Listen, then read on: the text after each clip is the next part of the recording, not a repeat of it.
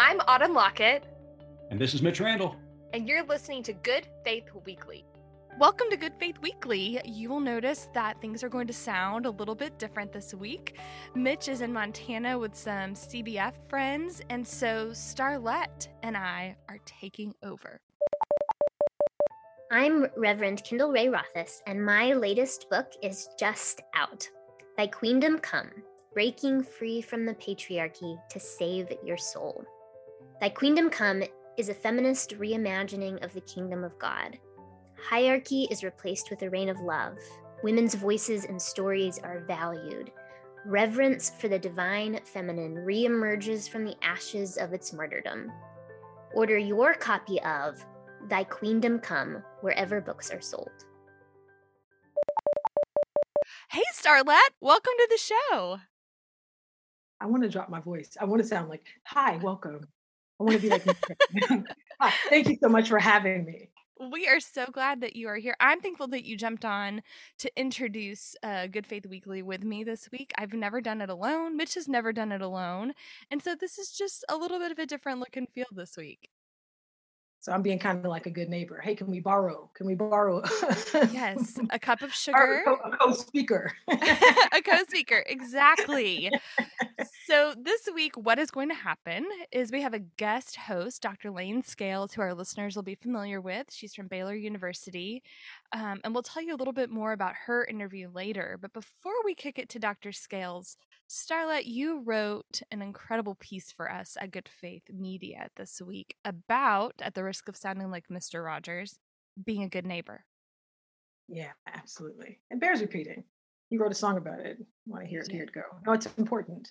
I think it bears in mind. It always strikes me how simple our religion is around how we practice love and how we embody Christ likeness. That you're supposed to be a good neighbor, and we can't seem to get that right.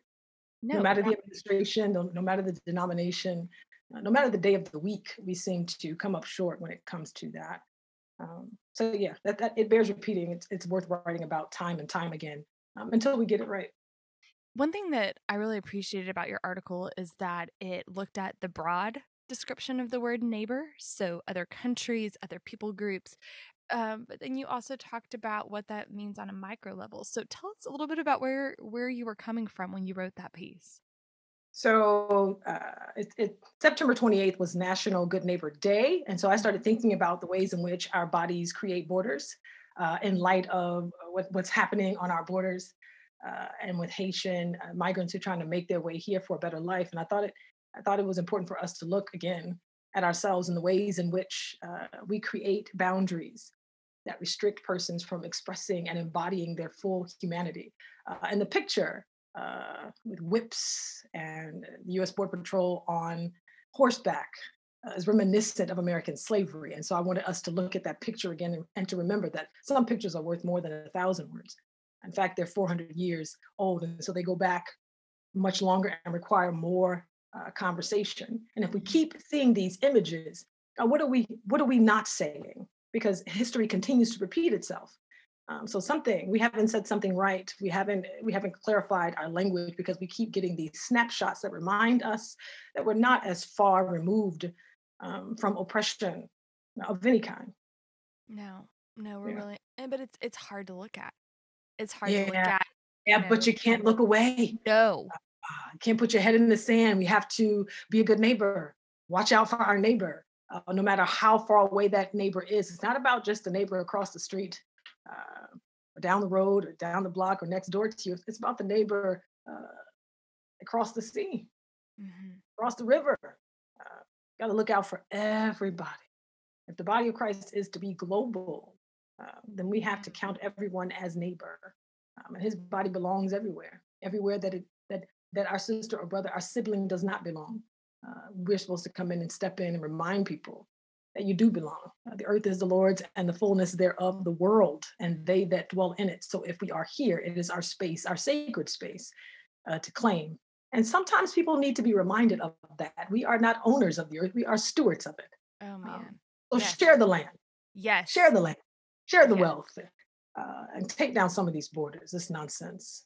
And that's chopping up that doesn't belong to you. It's such a colonial concept too. You know, it's something that our our Native brothers and sisters, really, I feel like have a stronger hold on, and something that I hadn't really ever known as much about until I came to North Haven, the church that I go to. And Mitch originally was our pastor, and he speaks when a lot of times when he preaches from the same faith background that I grew up in, but with a Creek accent. And when I say Yeah. accent, what I mean is the the culture that he grew up in, and being good stewards of the earth means sharing and caring, not just for the earth, but for the people who are on it.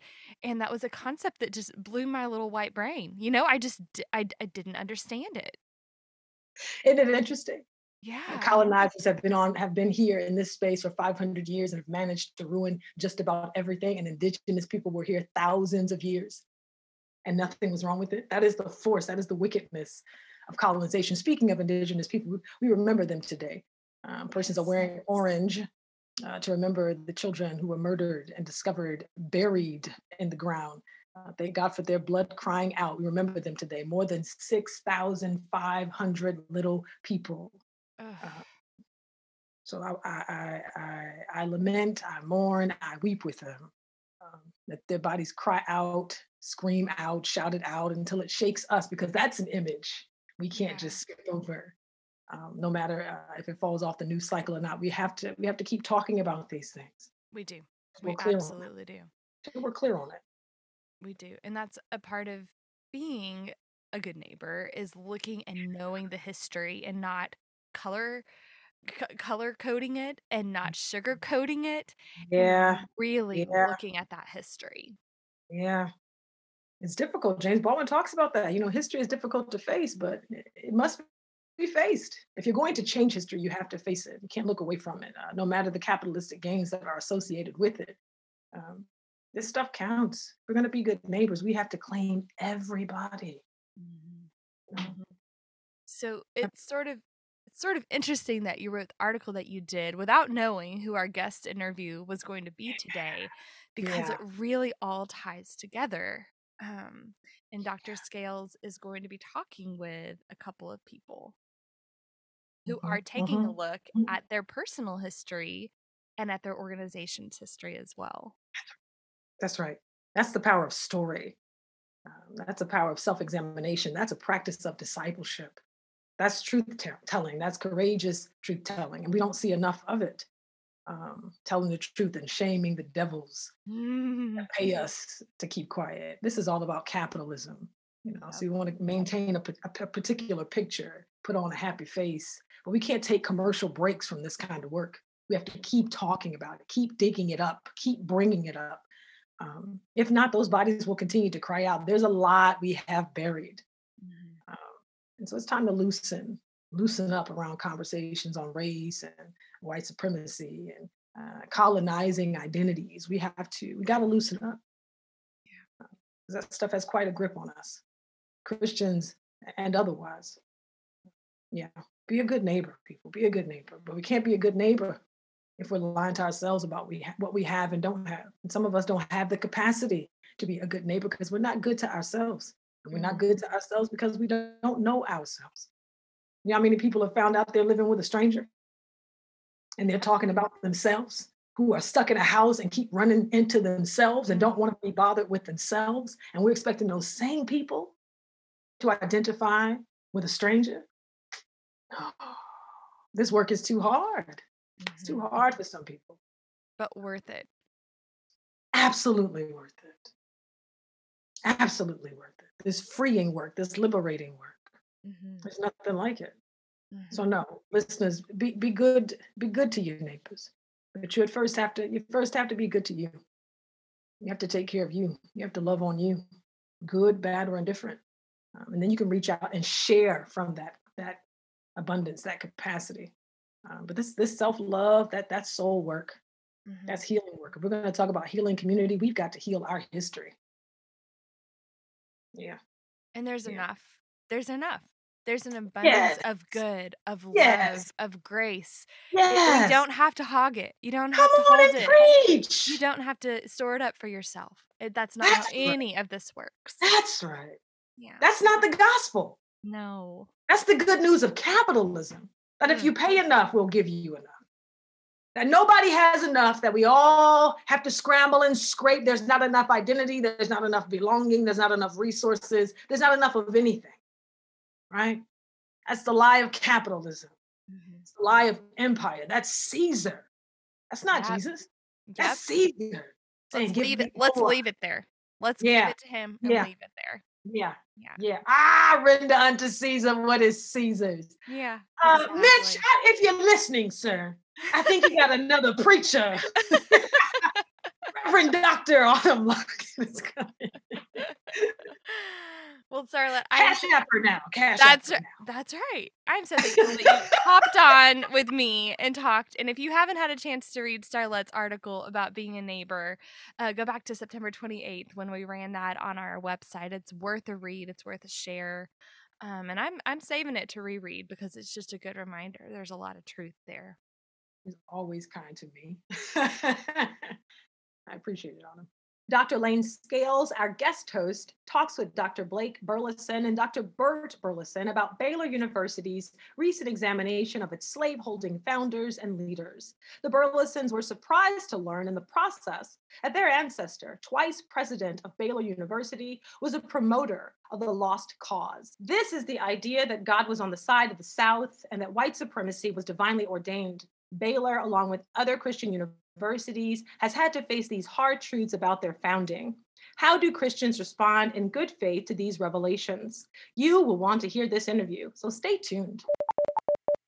I'm Reverend Starlet Thomas, a womanist in ministry and the host of the Raceless Gospel podcast from Good Faith Media.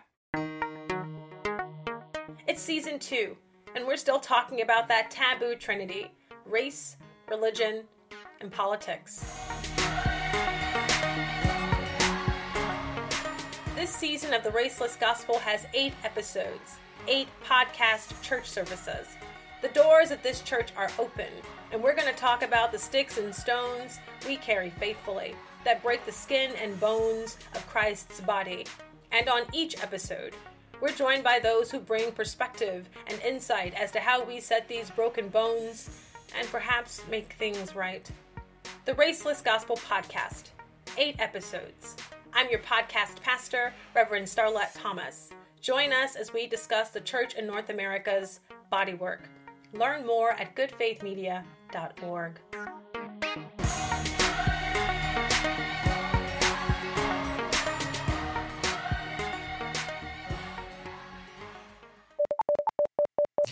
Good afternoon. I'm here with Blake and Burt Burleson of Baylor University. A lot of B's there.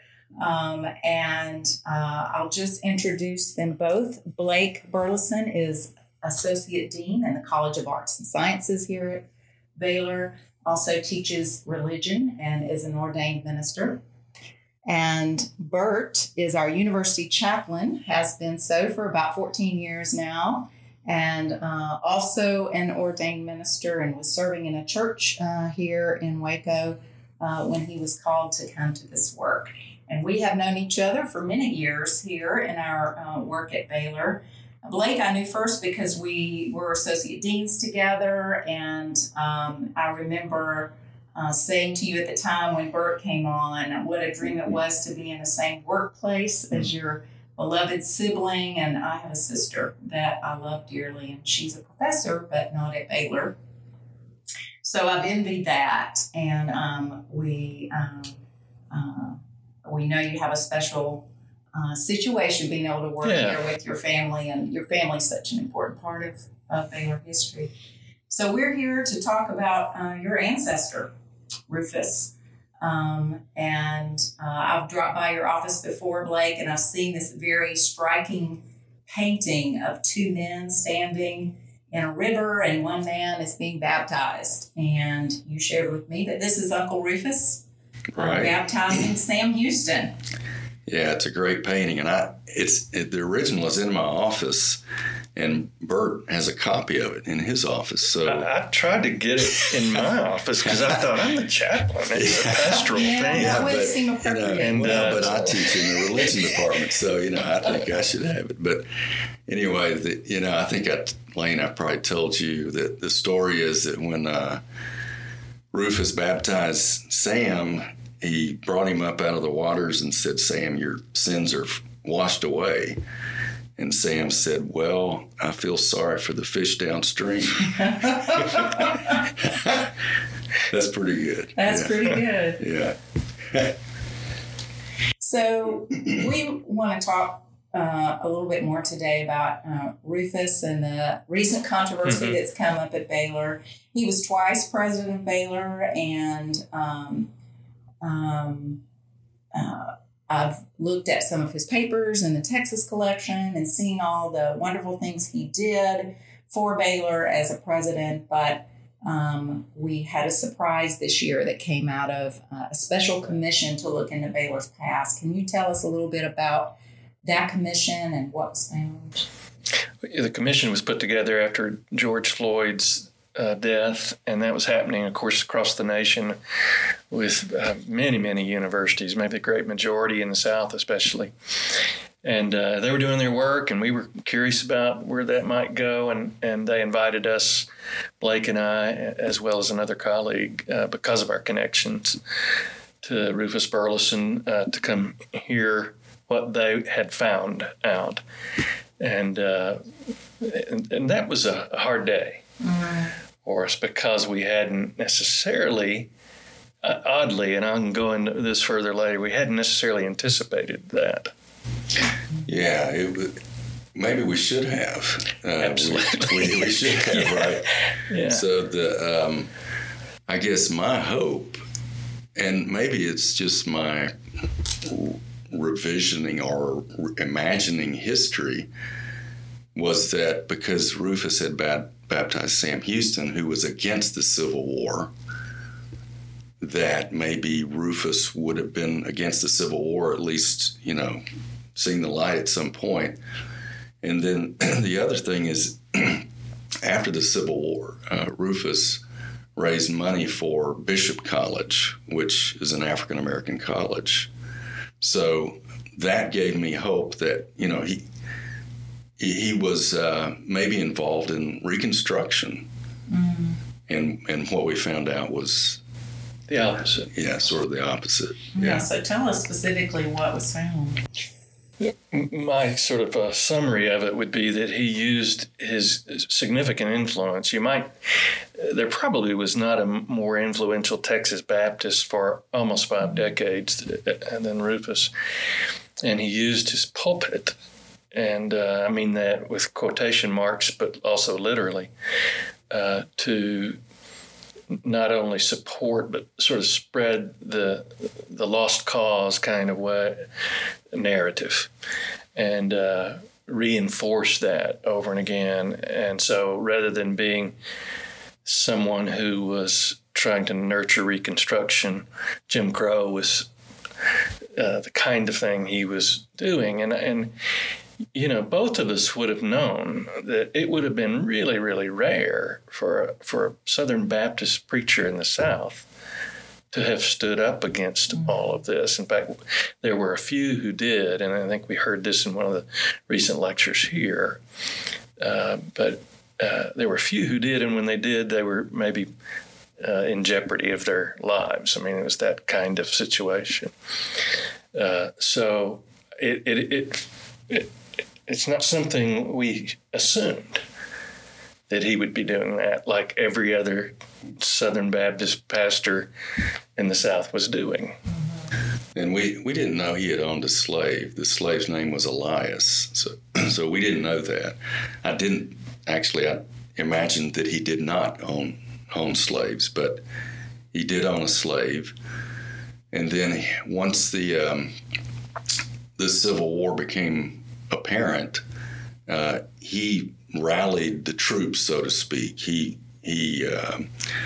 asked Baylor students to join the fight, and then he was a chaplain in one of the Texas regiments in the Civil War. So, and you can read some of what he had to say about this, and it's, you know, it's embarrassing. I mean, you know, that he's sort of on God's side, that the South is on God's side against the evil North. And so that when we're talking about surprise, so there was a surprise.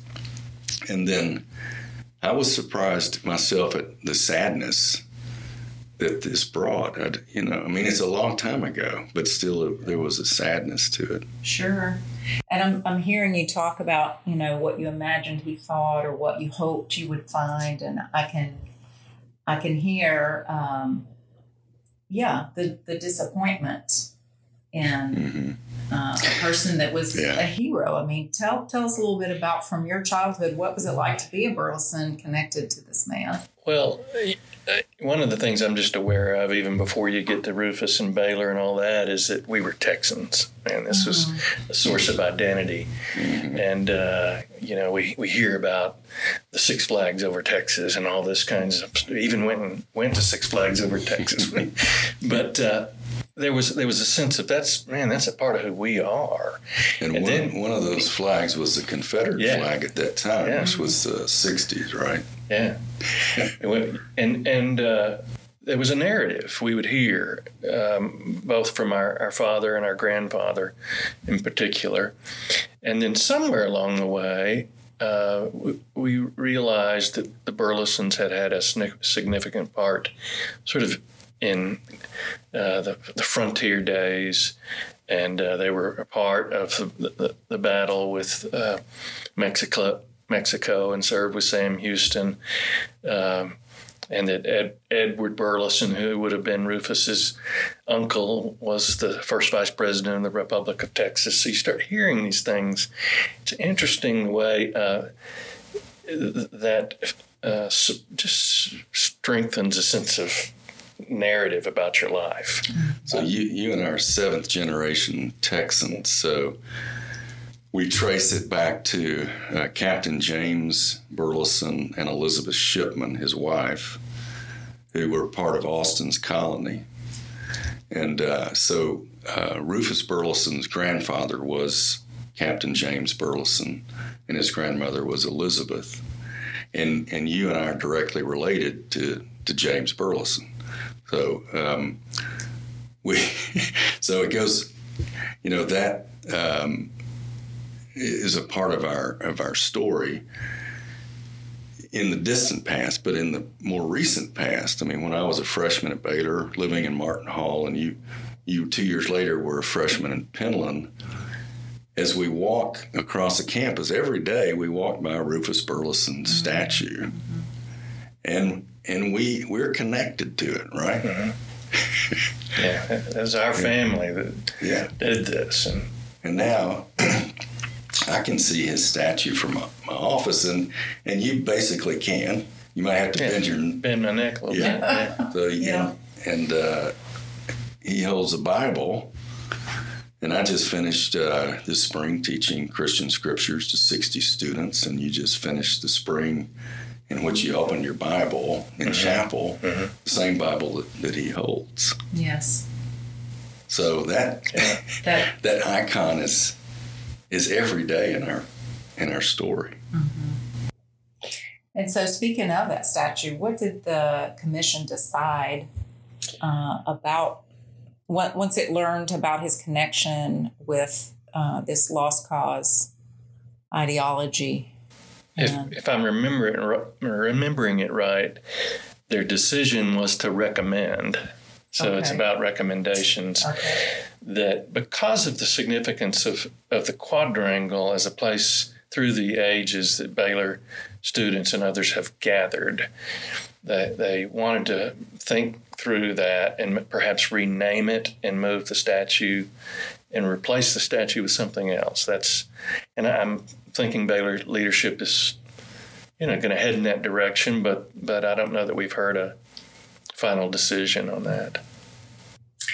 And I remember being surprised because we have Founders Mall, where our founders, including Judge Baylor, are. And then the Burleson Quadrangle is not the, central founder's place, but he, as you say, that statue has held a prominent place. In the report, I think what they said was that one was a more egregious, even though all of them had been slaveholders, that his promotion of white supremacy was considered more egregious, and that's why that statue is being moved. He had a different role after the Confederacy died, right, than the others. I don't even know how. I think Judge Baylor only lived a few more years after that. Mm-hmm. So he had 4 more decades of leadership. Yeah, so we don't know if that statue will be removed, but that was the recommendation.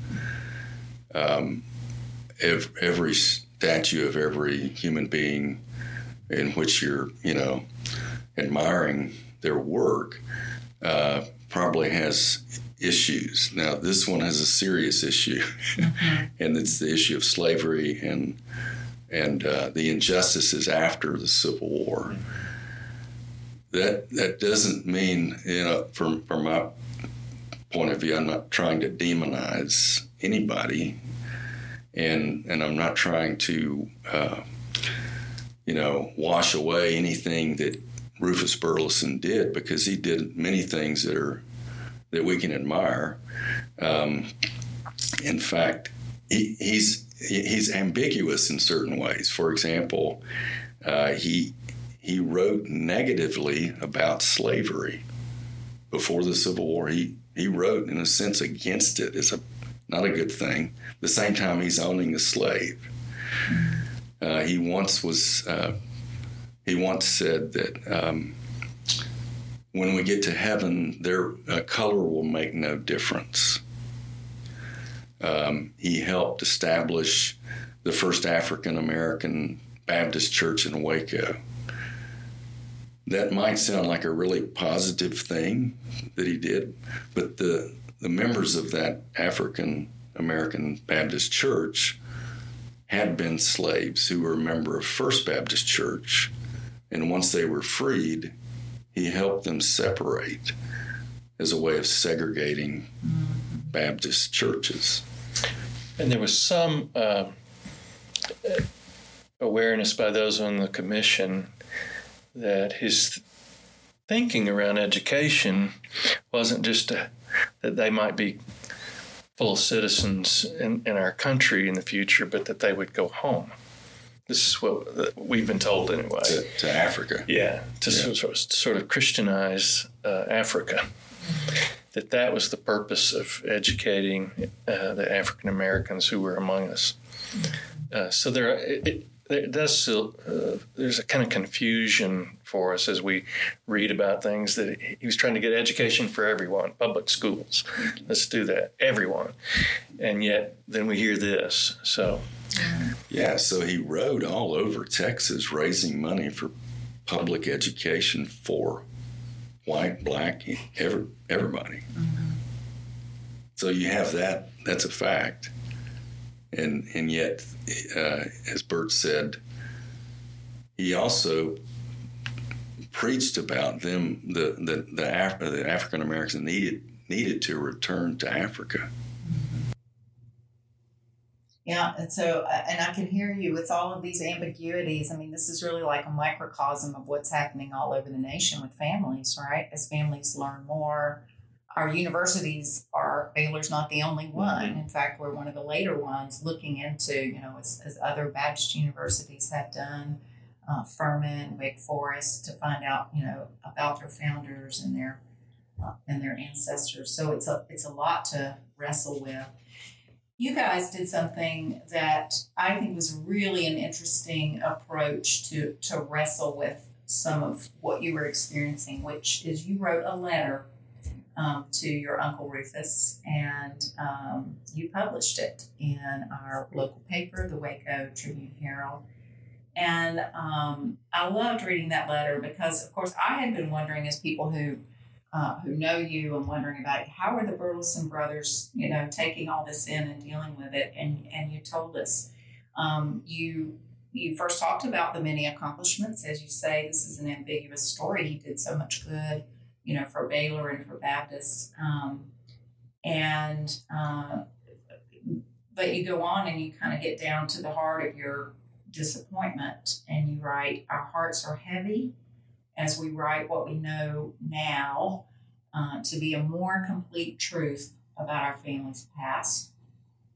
And you ask your uncle a question that could go out to so many Southern Baptists at that time, or this question could be asked of Baptists in the Civil Rights era, the 1960s. You ask, how could you have used the Bible to humiliate and to subjugate fellow human beings?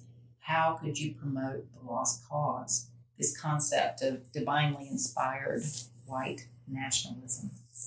And you end your letter with an expression of your own intentions, which is, you say, we pray it's not too late to make amends to our African-American brothers and sisters.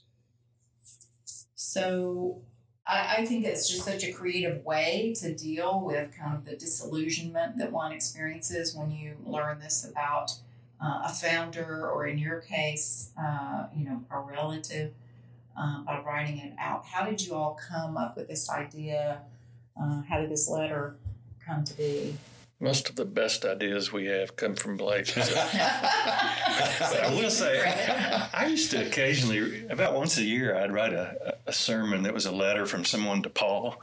And there's something freeing about it, isn't there?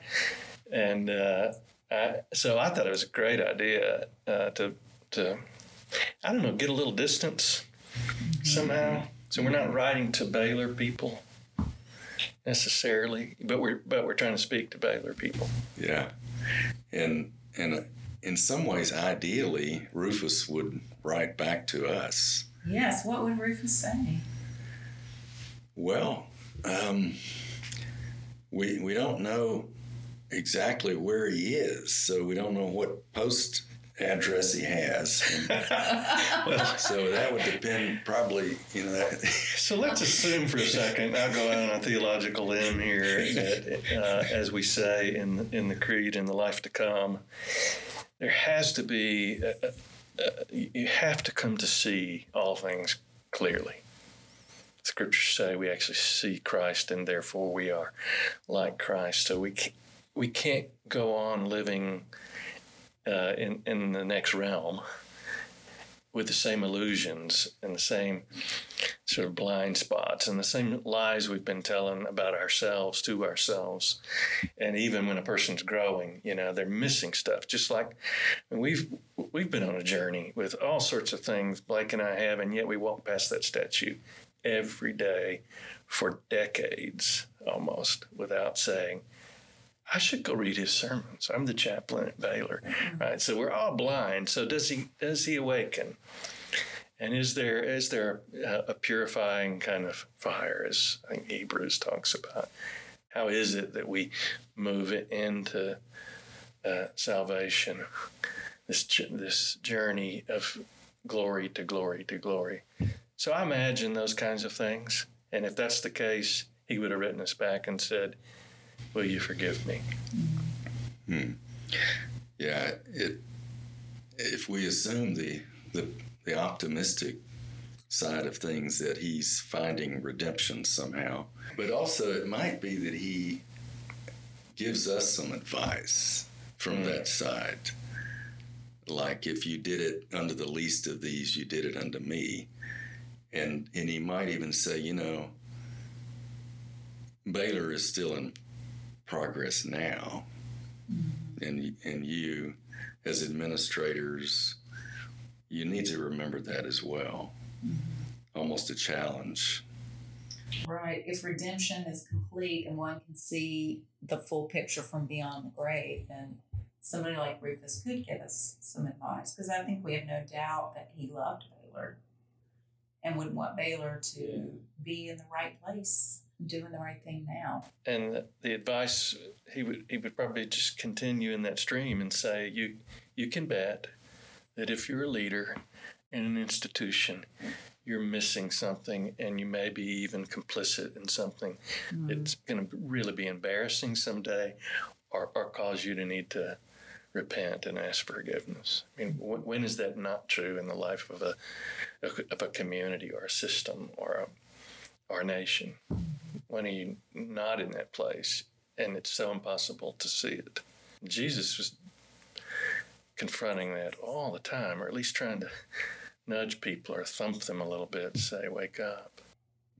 Well, I love hearing you talk a little bit more about how you processed all this, and, to go back to your, the action you stated that you wanted to take in the letter, which is to make amends. And I feel like the first step, as we know, is truth telling. And I think you guys are trying to help all of us understand these ambiguous truths that we now are finding out, not just with Rufus, but other, things in the university as we do what we should have done a long time ago, which is look deeper and ask these important questions. So you both are leading us because you're dealing with your family, but you're also giving us a good model at Baylor and other places of what do we do with this information. And I love your exercise of writing a letter, and thinking about who I need to write letters to. And and maybe Rufus needs to write back. We might have to do. I like that. Yeah. One of the things I hope for that I think can happen at Baylor, because we have a big tent Christianity, though that can be frustrating at times, depending on what the issue is and where you are in the conversation. But it's real clear, and there's a lot of writing. There's some popular books that have been written lately about the lack of theological depth that led to this, the immaturity, particularly around what is salvation, right? So people could feel real good about baptizing their slaves because they get to go to heaven when they die, but they might lynch them, or they might whip them that same afternoon after they went to the potluck supper at church or something like that. So there was this bifurcation that was created by an inadequate or just a limited understanding of what it means to be in Christ, right? When you go back to the early centuries, they're talking about wholeness. They're talking about becoming as Christ. He became what we are, that he makes to make us what he is. That's what the vision is from the New Testament. And yet it just became, do you believe the right doctrines? You get to go to heaven. When you do, you're good to go, right? And so we can treat these people however we need to treat these people. It won't matter. We'll just be nicer than all the other slave owners. Their theology created the situation. Well, maybe this is a time to really stretch the university for them to step into a deeper, broader understanding of what it means to be a follower of Christ. Sorry, I went to preaching there. No, I was just thinking you're the one as university chaplain. You can lead us. So at Good Faith Media, our tagline is "There's more to tell." So I'd like to end us by just asking you guys, what's your more to tell for us today? Well, in learning about this, I'm not attempting to erase any history. I'm attempting to learn more about the history and how we represent things on our campus is very important.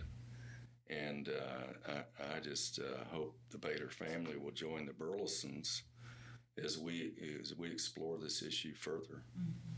Yeah. For me, it is it's this kind of humility that we have to have in order to do what we do as an institution, and certainly as human beings and Christians. But to be able to say we don't know, we're always a little bit short, and to be able to start there. Jesus says in John 9, because you think you see, your blindness remains. So we always got to keep circling back to that place of there's some chance I'm missing the whole thing. Mm-hmm. We need that kind of humility as an institution. Mm-hmm. Amen.